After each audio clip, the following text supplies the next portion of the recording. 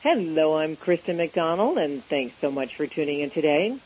Are you ready for a profound shift in your perception of love, life, and death?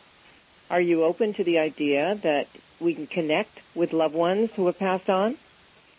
Do you wonder sometimes if there's an afterlife?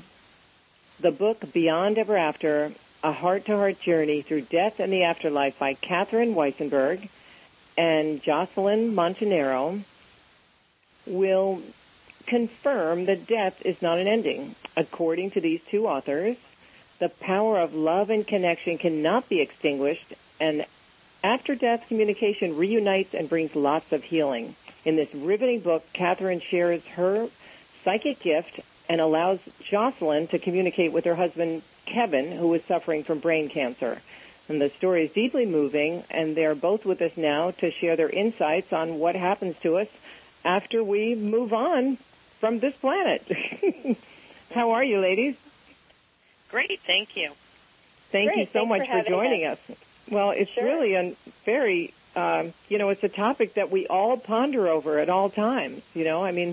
As my friend's son once said when we were having this discussion, we won't know until we're on the other side who's right or who's wrong, But so tell us about your experience, how you came to write this book and your relationships and whatnot, how it all evolved. Well, Catherine, why don't you take that? Sure. Jocelyn's husband, Kevin, was in a coma following a brain surgery. He had brain cancer, and he'd been in a coma for 26 days. And Jocelyn was all out of hope, so her sister was someone that I had worked with many times, was familiar with my work, and she recommended to Jocelyn, well, maybe you should try to get some help. And I facilitate for 30 years conversations with God, deceased people, and people in comas. And Jocelyn was reluctant and a complete skeptic, and I set up a phone session, and during that session, her husband reported he thought he was dreaming, and he roused himself to consciousness. And he came out of the coma? Excuse me. He came out of the coma Yes. My goodness. Wow. Right? Jocelyn, you want to elaborate? He had been in a coma for 26 days, and during this writing, he came up with an experiment to see if he could tap his fingers, because he thought he was dreaming, and he even thought that the conversation that we were having was just part of his dream. And so he came up with the idea, this is all communicated through the energy Catherine is receiving in the writing, to tap his fingers. And so my sister, Vicki, was in the hospital room with him, and I was in a landline in a hotel. And so we called her up, and I said, what? So Kevin proceeded to tap his fingers and communicate through Catherine that he was going to tap his fingers, then he was going to stop, and then he was going to tap his fingers, then he was going to stop. And he did that several times, and then he said, okay, well, I guess I'm not dreaming after all. I'm going to wake myself up out of this. And consistently from that point forward, he started to wake up.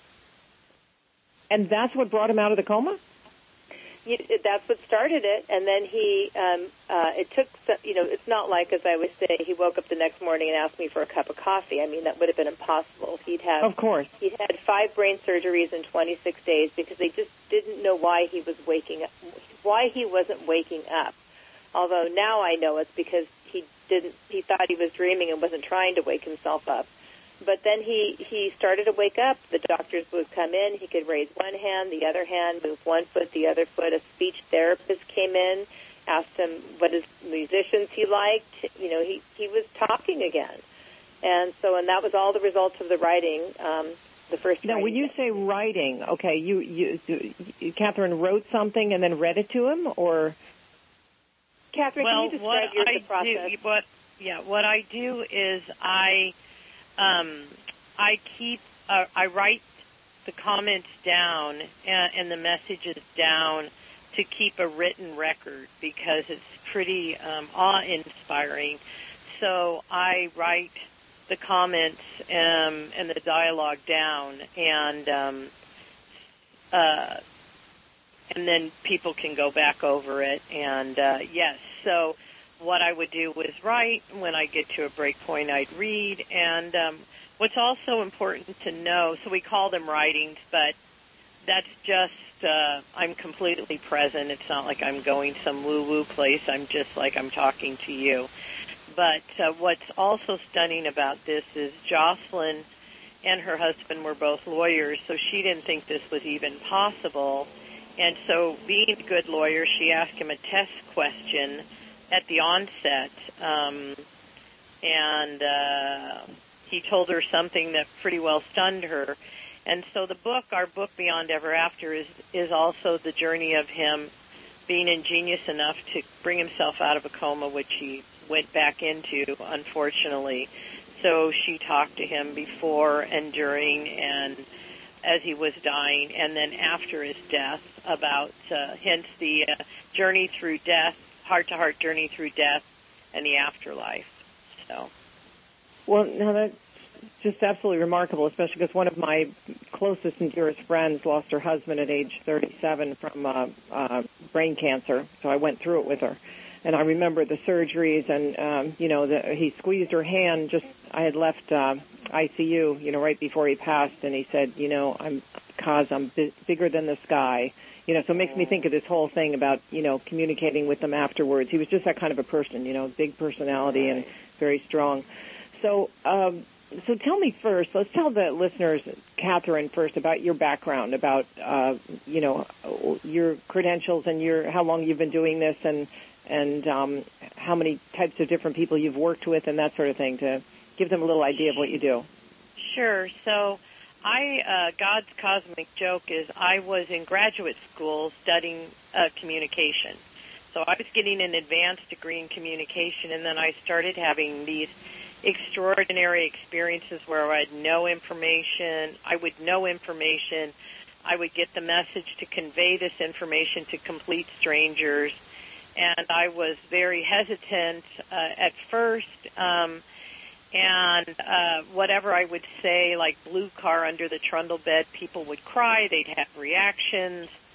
I had no idea what any of it meant, and that morphed into full-on dialogues and conversations with God and deceased people and people in comas. And I've been doing that for 30 years, hundreds and hundreds and hundreds of sessions. And wow, now are you religious? And do you channel? These are all questions that are coming to my mind. Do you call yourself a psychic or a? No, I really feel uncomfortable with all those labels. I call myself a communication facilitator because that's what I see my gift is doing, is help facilitate that communication.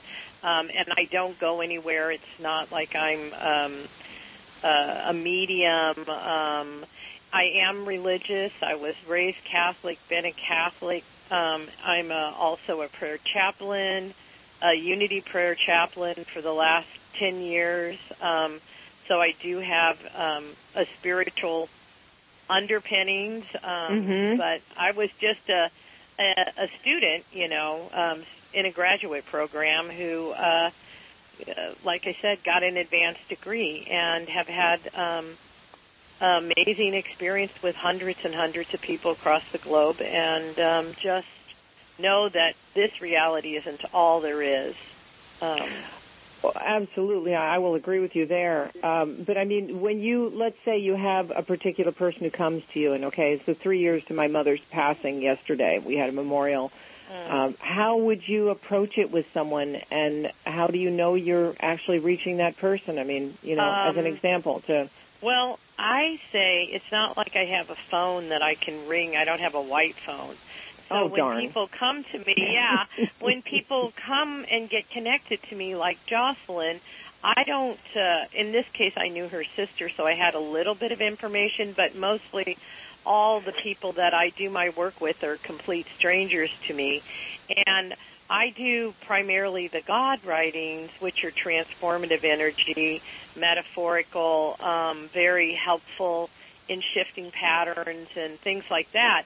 but oftentimes deceased people will drop in, and I don't know who they are, and I don't know the information about them, but they always have telltale signs. Might be a good time for Jocelyn to give you the example of what really in that first initial session made her go, okay, this is for real. Yes, please, Jocelyn. It's all yours. So in the first session, she starts, I hear Catherine writing, and then she stops and reads. All the writings start with a God introduction, which are always really specific to kind of what's coming. They're a bit of a preview in a way.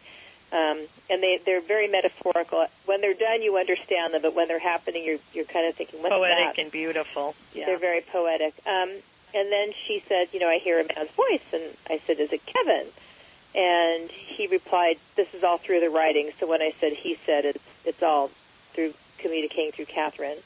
That is, of course it's me. And then he asked about the kids and, what was going on. And I told him that he was in a coma and that he said he thought he was just dreaming. And I said, well, what's the last thing you remember? Because Catherine knew my sister, like she said, and she could have known the names of my kids and, some of the more basic facts.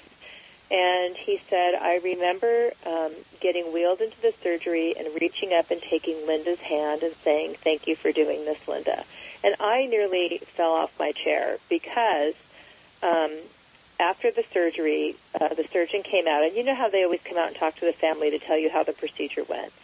So she comes into the room, her name is Linda, and she said, everything went fine, and before I get into the details, I just have to tell you, your husband is just the nicest man. As we were wheeling him in, he reaches up and grabs my hand and says, thank you for doing this, Linda. And the only people that heard that were me and one of my kids, and of course she heard it, and the people around her heard it, but I never conveyed it to anyone, and I never thought about it again because right after that conversation, an artery tore in his head in the recovery room, and he had a massive stroke, and everything just started going downhill, which is how he ended up in the coma to start with. I'm so sorry for your loss. Me too, but he's not really gone, so it's not really, it's a loss for sure, but it's not an ending. Mm-hmm. Anyway, so he shared what she said, and I knew in that moment that it was him. And then he talked about the music we listened to on the way down, and the things we talked about the night before, and I just knew, and that was the beginning of this next phase of my relationship with Kevin. So this whole time when they were wheeling him, wheeling him in, he was still in a coma from that? No. This is before the surgery. So before the surgery. Before the surgery that all went south and brought the coma on. Oh, I see. Okay. Oh, I see. Okay. So when he came out of it, right, that was his last memory. Right. Well, he wasn't coming out of it. This was during the writing with Catherine. Mm-hmm. I didn't know if it was really him. And honestly, didn't know Catherine. I'd met her once before at a bunco game night, and honestly, I didn't really think that highly of her because, like Catherine said, I'm a lawyer. I'm pretty skeptical. I'm a very linear thinker. I need direct experiences. And I just thought, here's this woman taking advantage of people's need to feel like they're connecting with their lost loved ones. And so I didn't think she could do it, and I didn't think too highly of her. But once she conveyed that, I had a complete turnaround in my head because there was no way that she could have known that.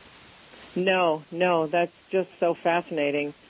So going forward, how is the communication now?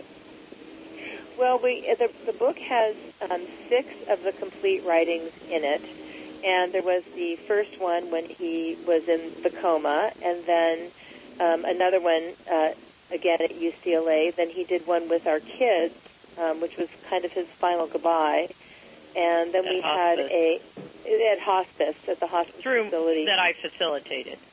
These are all Catherine facilitated, all of these, of course, and then we had an after death. The first after-death writing is in the book as well as he also does unsolicited writings where he'll just on an occasion he'll just contact Catherine essentially and send me a message. Like in the book, a couple of days after his first after-death writing was my birthday, which I hadn't shared with anyone. I mean, nothing to celebrate, you know. And he sent this great birthday message. And in the message, and this is a neat thing in the book that we hope people talk about, is he said, okay, I'm a newbie to this, but I'm going to try to send you a sign. And so a few days later, I got a sign that was very particular to him. I won't tell you what it is. It's in the book. It's a great story. That made me know he was still there with me. And since then, I've had many signs, and when I talk some of these experiences over with other people, they have them. Like as Catherine will tell you, they'll smell Grandma's perfume when she's been gone forever when they're thinking about her. Or oh yes, you know, I mean I have that ran rampant in my family. You know, I mean right. Mm-hmm. And what we hope with the book is we all are having these experiences, but we feel and even when they happen to us, sometimes we, I must be crazy. That can't be real.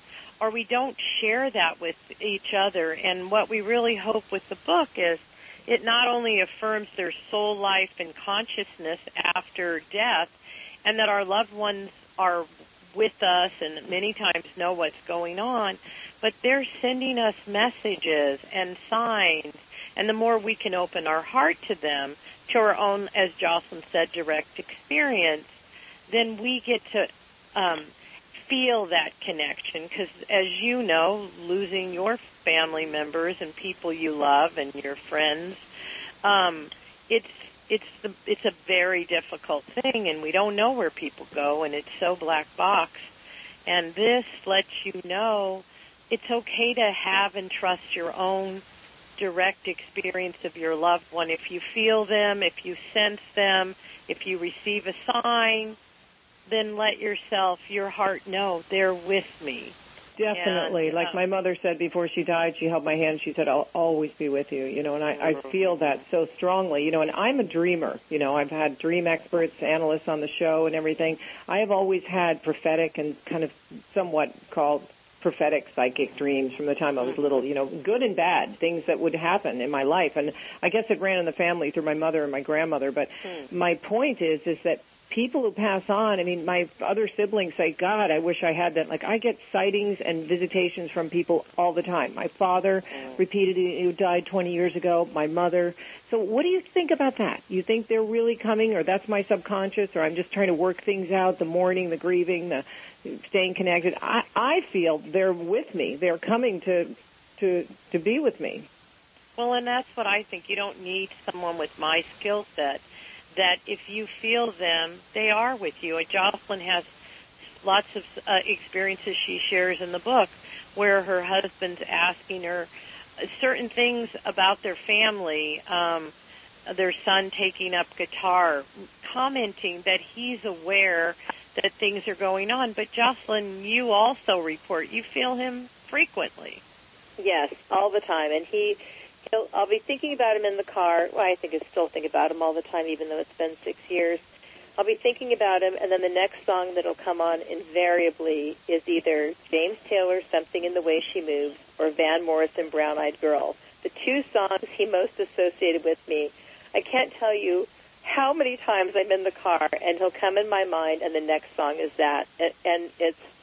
And he's playing DJ up there. He's playing DJ up there. It's funny. No, there's some magic to it. I absolutely believe in it. I mean, for a listener out there, what would you suggest to them to be more connected with prayer, with more like meditation or something to connect, you know, to those that are on the other side? And let's talk a little bit too, you know, about what your vision is of what the other side is and what it looks like. Well, in my experience of doing hundreds and hundreds of conversations with deceased people, facilitating those connections, I really believe that based on what people themselves report, and even in our book, Kevin tells Jocelyn what it was like at the time of his death, where he went, what he felt, what quote-unquote heaven is. But what you believe is the kind of thing that you're going to receive. So I think people think there's a one-size-fits-all heaven, and whatever that is. Kevin was a Christian, so he had a very Christian reception after death. So, but what people can do, sure, prayer, meditation, and just being open to the possibility. And you raised the point of how our grief can kind of be overwhelming, and understandably so. But I think just the main thing is when you have these experiences, don't push them away of connecting with your loved one. And don't tell yourself you're crazy or you didn't see that or you didn't feel it or it can't be true. Even if you share it with no one else, which I hope you do, I think opening our perceptual field to the possibility lets us see wonder and grace and magic.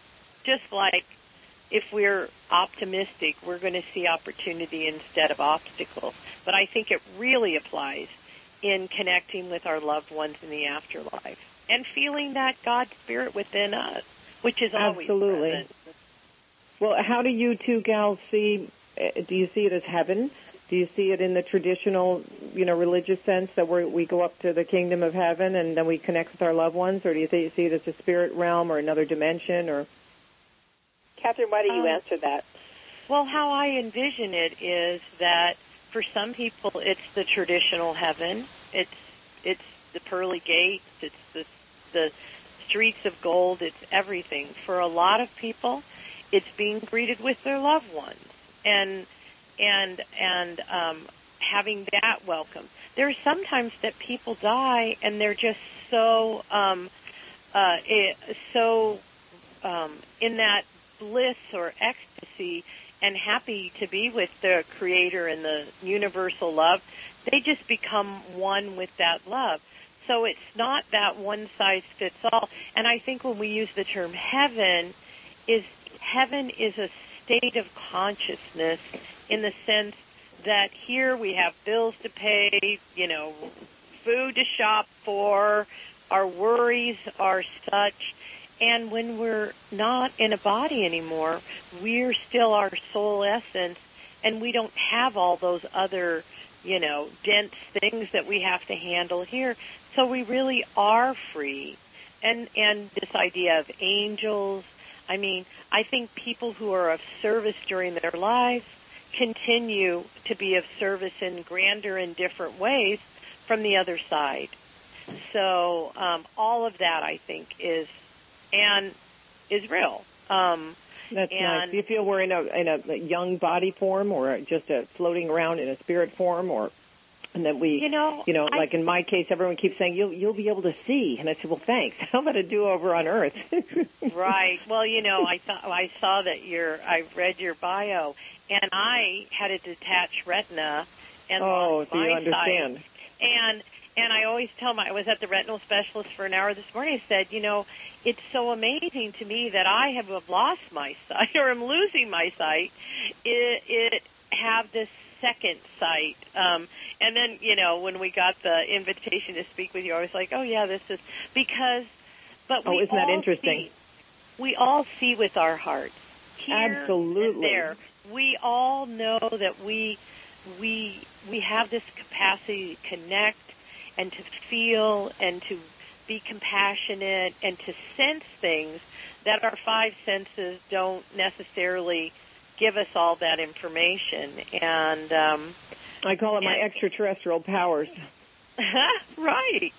Or whatever it is. And I think you bring up a good point. If people think they're going to become some sort of other race, or they've watched something, or they hold that they're going to be an apparition, then maybe they are. But the other thing that's so hard for us here to understand that they totally get is that we are linear here. I got up this morning, I had breakfast, so we lead a segmented, defined timeline, very linear. This happened, and this happened, and this happened, and we don't know that we can be several places at once.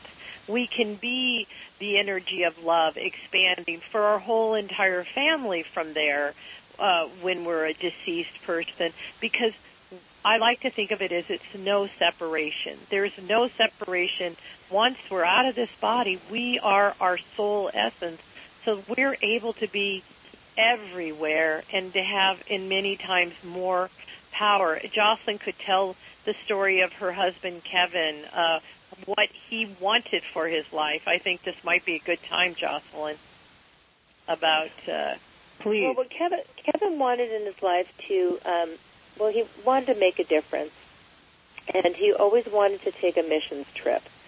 And so this book, a lot, as I see it, as the missions trip that he wasn't well enough to take during his life. And like Catherine says, you kind of take yourself with you. He was a mediator by training, and his whole job, and it really was a calling for him, was to help people avoid conflict in their lives. And he's the same now up there. And by doing this book, we're hoping that kind of carries on his mission. Oh, that's beautiful, beautiful. What other kinds of messages have you gotten from him? Well, the one that's in the book involves a squirrel, and the funny thing about that is he always had this. Kevin had this thing for squirrels, and after my birthday, he said he'd send me a sign, and I was in the living room with my kids, and they still hadn't gone back to school, and all of a sudden we have these two very large dogs, a Doberman Great Dane mix and a Shepherd. And they are jumping on the fence, barking like crazy, and I look out, and there's a squirrel on the fence where I'd never seen a squirrel before in my whole life, sitting on my fence just looking right at me, just staring at me, and the dogs are jumping up, the fence is lunging back and forth, and the squirrel is just calm as can be staring at me. And I even said to my kids, look, it's Kevin. I knew it was the sign was him from the squirrel because he had this thing for squirrels. Sure. And then in the next writing, one of the first things he said is, yes, that was me, the squirrel. Not that he is the squirrel, but, Catherine can explain how that works a little better. But, and since then, I get signs all the time, and often a squirrel is involved, like when we first started to do these interviews, the very first day we were having the first interview some time ago, and I got up and I looked outside my window, and on the telephone line was the squirrel just staring at me, telling me, because I was going to start communicating his story. And there was another time where I was, in a not a very good relationship, and I was thinking, what should I do? And I go out in the backyard, and there's this squirrel, and it's like lying over the telephone line again. And I pulled up a chair, and I just, had this kind of a conversation with the squirrel. And the message I got from him is that I don't need to worry about being alone because he is always with me, and so is God. And beautiful. But there's so many. I've literally had dozens and dozens of them. And in our book, Kevin, our book is a 4-part voice narrative. Kevin is the main person sharing all of his experiences. Jocelyn putting context to that, and also her experience of having to go through his death and the grief. My spiritual perspective, and also helping facilitate this connection and story for them, and then God. And Kevin, throughout the book consistently, is trying to, before he dies, get Jocelyn to understand that death is not a failure. He says death is not a failure. And also that how to handle her grief, how to go on with her living, that his love is eternal. He will always be with her. And also the idea that they will be together, that whenever that time comes that she dies, that they'll be reunited. Hence our title, Beyond Ever After, because he has lots of wisdom about what he's seeing, what he's sensing, and is very eloquently sharing that. He was a devout Christian. He was a man of service. He was volunteering out the wazoo for him with agencies and the homeless, and he was just the kind of impeccable human being.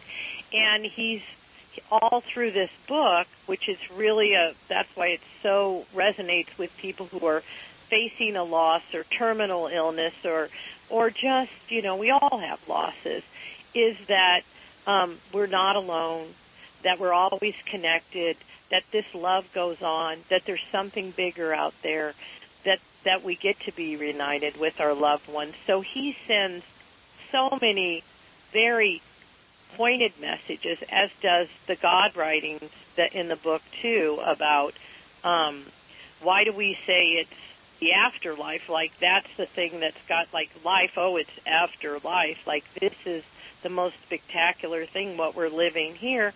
And in the God writings, God talks about it as new life, and that we continue, and that there is no period, that we live on in a freer, fuller, more expanded, loving, connected versions of ourselves. Higher consciousness. Yeah. And the interesting thing in my dreams is the loved ones, like my dad, he died of cancer at 74. And when he comes to me in my dream, he's always young, he's always youthful and happy and free and physically, there's no physical ailment, nothing. And he in the very beginning when I was grieving, he went back to, looking like he was in his 20s or 30s in the dreams always, Well, when we're not linear, we can be any place, any time, multiple places. Yes. And that's just more than our minds can even comprehend. So maybe once we get blown out of our body, and we have that experience of, oneness, sounds like such a trite concept, but we are part of a loving universe. We're in it, whether we have a body or not, we're all part of that. And it's alive and breathing, whether we have a breath in our body or not. So definitely. Jocelyn, when you're talking about the squirrel, it reminds me of my cousin, my uncle. After he passed, he was a real outdoorsman, and he loved birds. And there's a particular kind of bird, I forgot which one it is, but she said every time she sees that bird, he comes right to her kitchen window. And she knows, that it's Gordon, my uncle, coming to, give her wisdom or say hello. It's the funniest thing. She's been telling me that for years. We share these little things. And I'm sure that is that. And it's neat to hear when I go out. People always, after they read the book, they're like, "Oh my gosh, I thought I was crazy, but I had the same kind of experience with a bird or a this or a that, or a penny, oh yeah, or the Catherine said, smell the perfume, Yes, whatever attachment you have to some feeling, some sort of feeling, Right. And there's also just a thought. It's what our loved, the people that we love, they leave us with. They leave us with their wisdom, their kindness, their, all those different feelings. Like my mother said when she passed, I'll always be with you, and I feel that. I feel it constantly, And we imprint each other's hearts, Yes, that's a nice way of putting it. Yeah, and in these, all the writings have introductions and conclusions, and I've come to think of those as a soul print, that we are this essence that sometimes in this life we get, just in the living of it, we kind of are not as in touch with that. But when our loved ones on the other side, they are pure essence. So, of course, and they want, just like we want for all our loved ones here, they want only the best for us. And so it's beautiful how they will come and try to support us and send us signs and messages. And we really hope with the book that people start trusting themselves and opening that dialogue, because for many people, these connections with their loved ones, your cousin with the bird at the window, is a very profound and moving experience that may or may not be shared with anybody. So once we go out and we talk in the book and we're with people, everyone has these experiences. So we're hoping that people just become okay about that. That's not so taboo. And then we can support each other in our griefs probably better. Definitely. Oh, my goodness, it helps so much with grief. And so do you have any how-tos in the book, I'm sure you have plenty of examples, but do you have how-tos for people of how to get better connected? I talk a lot about the spiritual aspects, and the main thing is that understanding that our true nature and birthright is that of spirit. That we all are capable of receiving grace and wonder, and I would say when we start having these extraordinary experiences, or even they don't have to be the squirrel on the phone line. It could be a butterfly that's flying around your head a lot, that we say, oh, and we recognize that as value. We stop, and I believe that once we open our perceptual field, and you and I with visual issues know, no, definitely, how when that's contracted, that experience, but we put on blinders to a lot of things in our life, whether we're visually impaired or not. And opening to that opens our perspective, and I think it just brings more of those opportunities. We notice them more, and what we notice flows to us in greater quantity. So, and knowing that that's our innate nature. We're not separate from divine spirit. We're part of this universal love. And I think Jocelyn, a complete skeptic, angry at God for killing her husband, was cracked wide open. And how would you describe yourself now, Jocelyn? Well, completely transformed would be an understatement. And I don't fear death, which is huge because, and I can only speak from my experience, but it's changed my whole perspective on death. That it's not a tragedy; it's just a transition. And knowing that, or at least for me, knowing that, has made me not sweat the small stuff, not sweat a lot of the big stuff. I used to be, and I know Catherine's going to laugh here, I used to be very controlling. I think I've improved, but apparently I still have a tendency to be a bit of a, control freak, and I used to be more high-strung than I am now, but I've gotten kind of a calmness that I didn't have before, just because I know that this isn't the end of the road for me. Mm-hmm. And that I know that when I die, I'm going to be with Kevin again, and it's going to be not as if a moment has passed. He shared in a writing that it would be like less than the blink of an eye, which is very freeing, but also kind of makes me feel like I have a greater responsibility, that it really is so short. Greater here. Purpose. And it really does matter what we say and what we think and mm-hmm. the energy we mm-hmm. put out. And before, I didn't really think about stuff like that. I said, I just said what was on my mind. I often wasn't as careful as I should have been with my words or how I conveyed things to other people. But all that really matters. And when you think that your life is really a blink of an eye, it matters even more. Oh, boy, and it goes fast, I mean, we're winding down on time, and we could go on forever on this topic because it's so fascinating, but I want to share a little snippet of something. It came to mind, with you talking about Kevin being in a coma. This dear friend of mine who had a heart transplant, her name was Ava Kaufman. We had her on the show a few years ago. She went into a coma, and she tells her story vividly, how she was, in the hands of God. And talking to him about she needed time on earth with her daughter. She remembers this in the coma. And it was clearly that it was not a dream, according to her, that she was on the other side. And there was the way that she details it, giving a description, but it was so profound the way she told the story. She had a heart transplant. And she came back, and she's, with her daughter is now probably 15 or something. But it was a beautiful story, and I never forgot it, Yeah. She was in the palm of his hand and saying, no, I need time, and she remembered that vividly for being in the coma.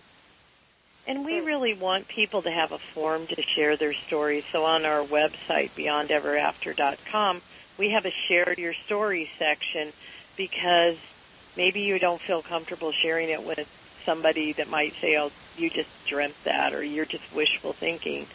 But letting us very cool.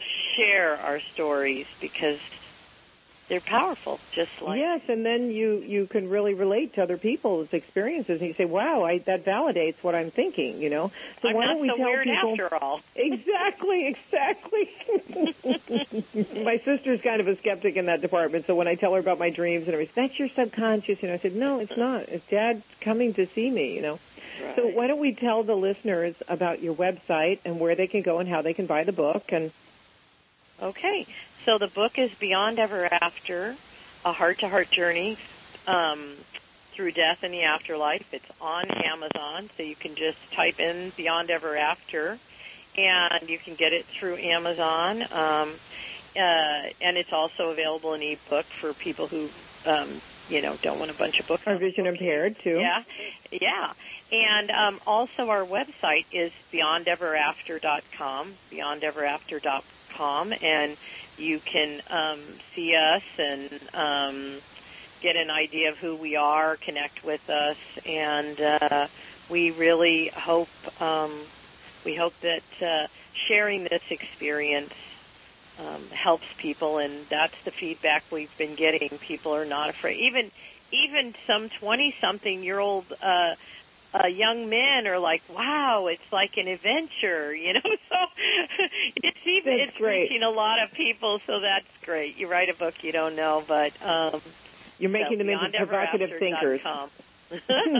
Yeah. And believe me, as you get older, you start, your mindset changes because you're not on the first chapter. You're looking ahead, way ahead, I hope, but you're looking to the other side sometimes, and try to figure out what loss means, what grief means, and, what the whole purpose of life is, really.